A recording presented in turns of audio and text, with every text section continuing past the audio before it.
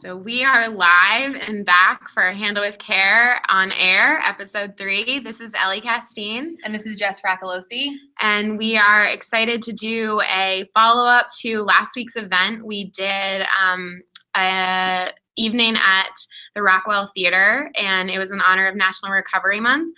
And we were just so excited about the enthusiasm and the turnout. We showed the HBO documentary Warning, This Drug May Kill You. And it's a very intense, powerful movie. So we then were able to spend the second hour processing what was seen with a panel of a variety of people that work in the field doing substance abuse treatment and mental health treatment. And so it was just, I think, a really rewarding night. Yeah, it came out really well. The turnout was strong, and I mean, we're hoping to have more people. So we've learned our lesson last time. We had a sold out, booked up space, but then a couple, probably about a 50% turnout rate. But it made for a really intimate evening, and the layout of the space. Thank you to the Rockwell and Davis Square for letting us use it. The layout of the space was really just conducive to having it be an intimate night where you and I got to meet everybody before they walked in. We got to, shake everybody's hand or give them a high five or just say hi. And that initial connection, I felt like helped a lot. And Definitely. then made me feel more comfortable talking in front of these people to know that, hey, okay, I met you out front about such a serious and real topic. But that's the feedback that I got, that it was real and it felt like a safe space. So that's the thing that I'm most proud of, I think. For sure. And I think what I really am grateful for and excited about is that we had people drawn to the event for all different reasons, from all walks of life and with all different experiences with addiction, substance abuse, and mental health. And hearing from people that, like I said, came for so many different reasons, that everyone walked away having gotten something out of it, I think is really cool. That It didn't just, it wasn't just people that knew really nothing about it, or it weren't just people that were in recovery themselves, or people that were affected being close family members and things like that. So it's nice to know that, everyone, it was meaningful for everyone in one way or another. Yeah, for sure. So that brings us back to our podcast here today, and we are really excited to have our next guest, who is Kristin Flow. She and I are good friends from the University of Virginia, and we were college roommates at one point in about a 10 by 10 room, so we got to know each other pretty well. But she came to mind because she has been on her own journey, and it's been really amazing to see her resilience as she's tackled some of the issues that we've mentioned. And so without further ado, welcome, Kristin. Hello. Welcome. Thank you. Kristin is actually in Nashville, so we are Google hanging out with her. So this is a bit new. Learning how this is working. Yeah. But Kristin, maybe the best way to start would really just be to hear from you. What kind of mental health means to you broadly? Sure. So to me, mental health is your internal emotional well-being. So how you as a person, me as a person, is functioning on the inside, not just physically, but mind, body, spirit, all kind of connecting as one. And I think growing up, you're used to going to the doctor and getting physicals and being aware of when you're sick, physically, like a cold, flu, whatever. But you're not really taught about what healthy mental health looks like. And so, yeah, for me, it's connecting with my emotional framework. Awesome. I think that's a really great point, thinking about how we raise kids and what we teach them. So I guess on a more personal level, if you could maybe talk through what allowed you to take hold of your mental health and realize, okay, I haven't been taught how to deal with this, but clearly something needs to be done. Sure. So, as a kid, I was raised in a family that was very close-knit, very high achieving, while functioning. And I grew up with a mom who I knew didn't drink, and it was never something that was really talked about, except for my mom doesn't drink. It wasn't she's an alcoholic or she's sober. That language wasn't really used. And then, so talking with us about safe alcohol use was never necessarily part of our teenage years. And as somebody who's a people pleaser, I very early on learned how to hide things that I didn't think people would accept. So as a teenager, what that looked like is hiding things that I knew my parents wouldn't accept. And that was alcohol use. And I then transitioned to college, where alcohol use is rampant and it's everywhere, especially University of Virginia. It's work hard, play hard, work harder, play harder. And that was how people released tension and stress built up throughout the week at a high achieving school. So for me, I very quickly realized that I could drink more and had a high tolerance for alcohol, and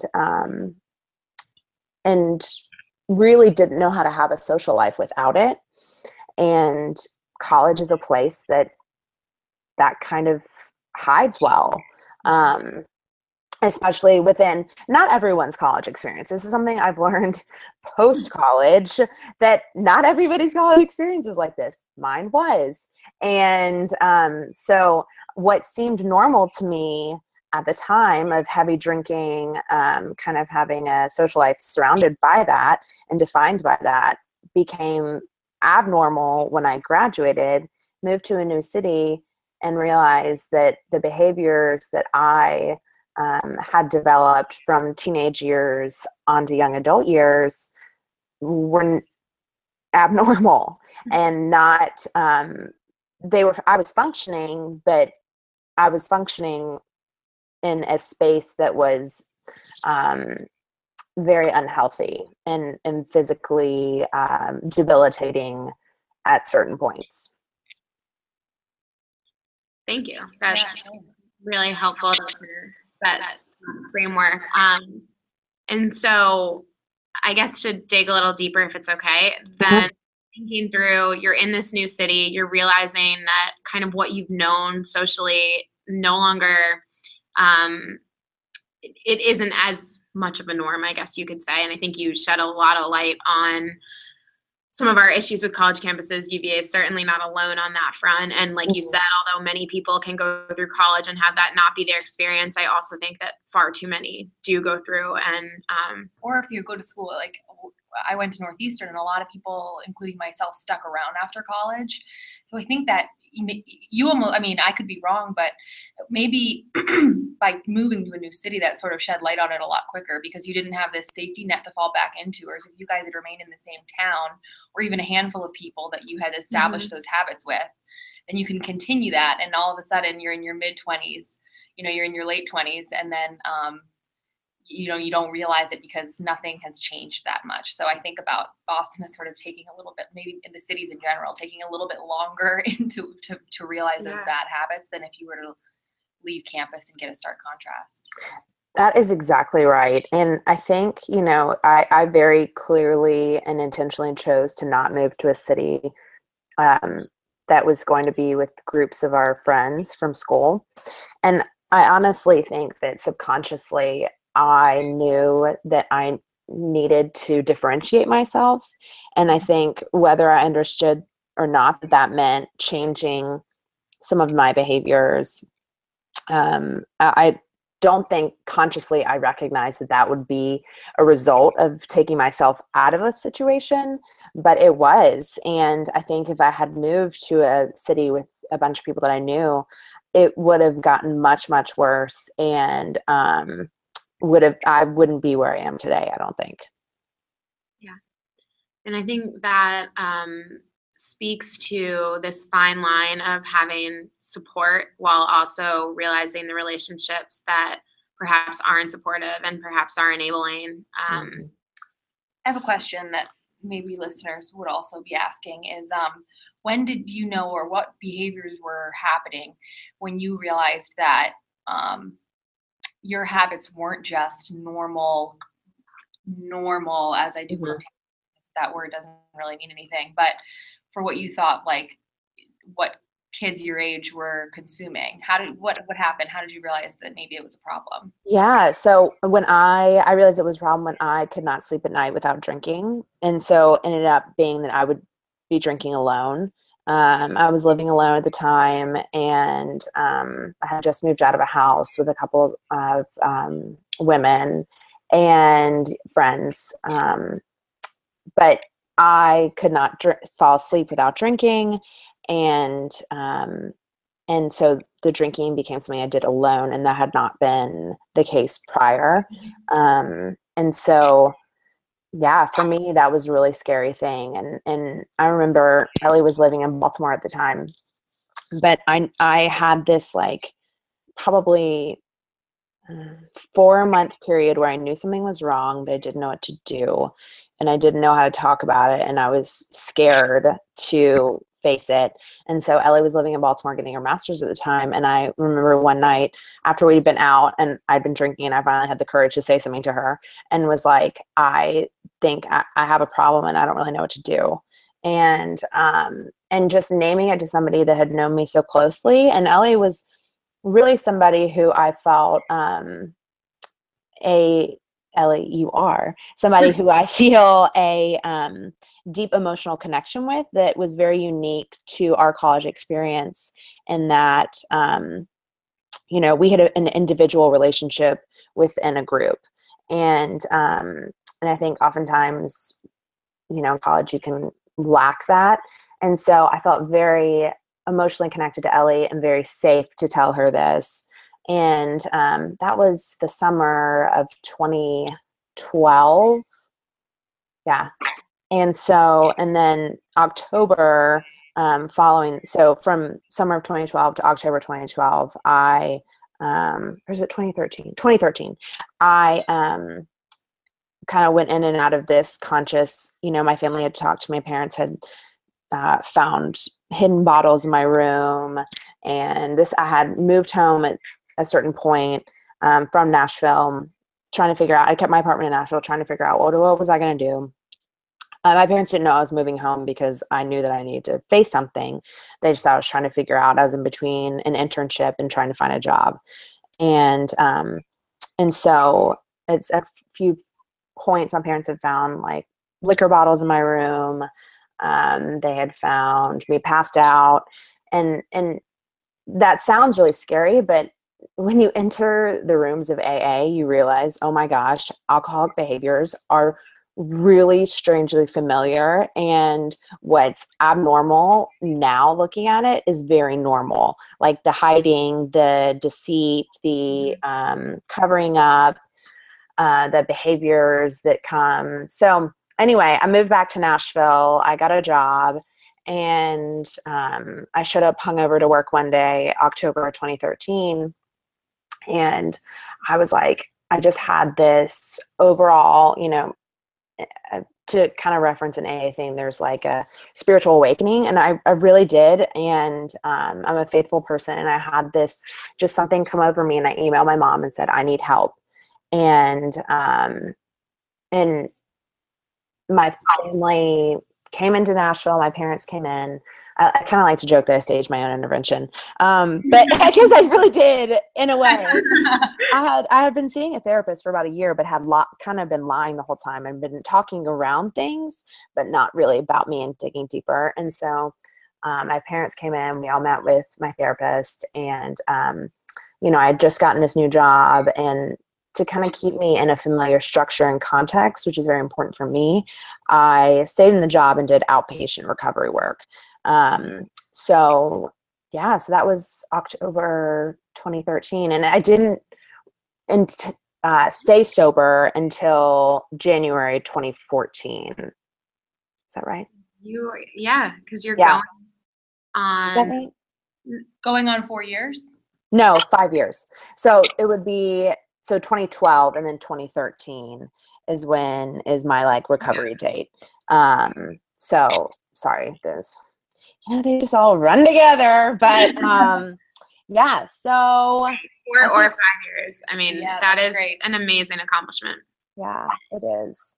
And you're right. What you said is like support is huge, and finding a safe and support group is really crucial. And I think what I realized is that, I'm very extroverted. You have always had a lot of friends, but no one really knew me. And I think that's probably why I felt drawn to Ellie, because I felt like Ellie knew me, and she's really, I hate to say this because I had a lot of wonderful friends at UVA, but I think Ellie truly knew who I was the whole time through a lot of masks that I was wearing.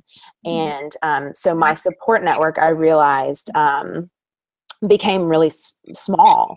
And that was the first time that I had to be like, okay, there is a quality of person over quantity of friendship. And that's crucial to have sustainable recovery. That's a great point. I like that. And I think that makes a lot of sense for you, especially Kristin, because you can walk into a room of hundreds of people and talk to every single person, and every single person talking to you would leave being like, wow, she is awesome. She's great. Like, that makes me want to die inside. But right.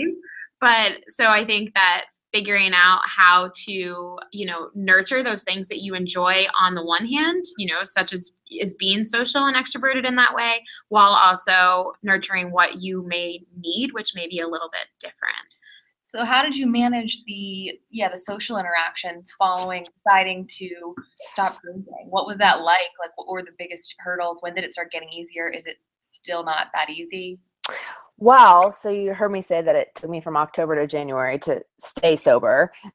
So through that period of time, I was learning, oh my gosh, I don't know how to have a social life without alcohol. And so in January of 2013, my whole social world kind of became revolved around recovery. So I would go to AA, I go to support groups, I go to therapy, and that kind of became my social life, and I had a full-time job. So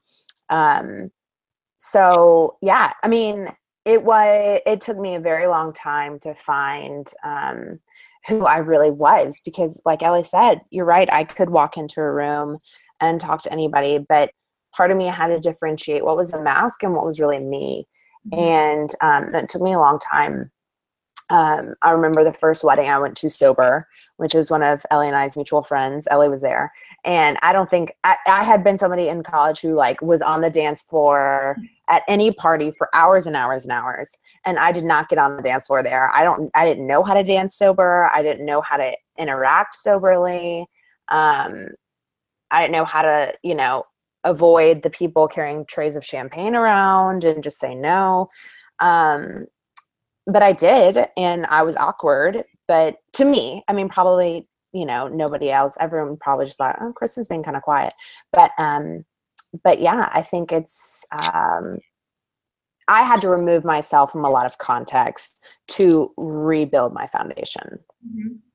And now that you feel that foundation is rebuilt, how do you, are weddings a lot easier? It's not a thing anymore? You feel they are, yes. I mean, it's not a thing anymore. It's, I feel like who I truly am and who I truly was made to be, and feel very confident in my skin. And, yeah. And so even my own wedding, I got married, last September, and even my own wedding, it was very strange to not drink and to like the photographer want to take a picture of us, like, doing the little, like you give each other a sip of champagne or whatever. And I'm like, well, okay, yeah, I'll put water in, and then doing the first dance. I mean, it's like, it's just Such a part of our culture. It is. And so to not be a part of that, you have to, you're just more aware of what you're not a part of, I guess. Yes. You can see the social constructs from farther away, whereas everybody else kind of just steps into them. Mm-hmm. Yeah. It's definitely more normalized to drink than to not drink, I think. For sure. Yeah. What do you think is the hardest part? You know, again, you've got a few years under your belt. I know that's something that is a big part of recovery, though, is in some ways that you're never really safe. You know, it's a lifelong process. Yeah. What do you find, you know, a few years in, what is your biggest challenge at this point? Yeah. So part of recovery work is that it's recovery, not recovered. And I think recovery for me right now is looking like, how do I release control over my current situation, my current life? And how that's shown up for me is entering into a marriage and becoming a stepmom. And how do I be flexible? Because when I started recovery, previous to that, I would not have called myself controlling or rigid or really structured. And then once I entered recovery, that was kind of how I survived. And so I had just, had control over my sobriety. But what I didn't realize is that, step one is admitting you're powerless. And so for me, being powerless over being a perfectionist in what I'm doing is kind of my current journey. And I think every stage of your life, you can re-go through the steps and they can be applied. I'm referencing the 12 steps here, but they can be applied to every part of your life. Anybody who's not in recovery from substance abuse. I mean, it's admitting you're powerless, being able to accept where you are and accept people for as they are and just stay in your own lane. That's my current journey. Yeah. So to kind of, being cognizant of time here, thinking through how you kind of tie all this together with mental health. How do you see these pieces fitting together between your recovery and mental health and your day-to-day life? Sure. Great question. I think there was always something that I was aware of that was not really right around my behaviors. And I think being able to be in touch and listen to that voice inside of you that's saying, like, pay attention and take note and talk about this. Don't ignore it. Share, find help. That to me is a healthy mental state of mind, is checking in, listening, and talking about it. Secrecy fuels the flame. And for me, that was my biggest issue, was this very living a double life. And when I start to not talk about things and hide things is when I can fall into a trap. So to tie it back into mental health, I think being cognizant of how you're feeling on a day-to-day basis, and listening to it and taking note and being aware of patterns that may pop up, maybe seasonally, maybe around stress around job, family, whatever, holidays, huge stressful time of year, hugely stressful time of the year. But I think just being in touch and being quiet and taking time to listen to yourself. Awesome. Okay, we're gonna final question here. First of all, this has been awesome. Thank you for your time. Oh, thank you, guys. How do you celebrate your recovery? I celebrate my recovery by sharing it. And it brought me to my current journey, which is in a graduate counseling program.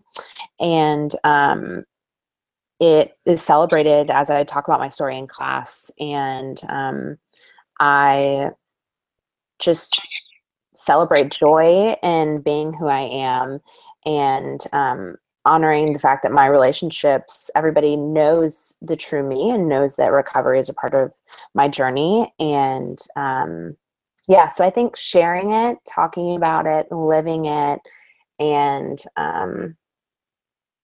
finding an occupation that fits it well. That's how I have been celebrating it so far.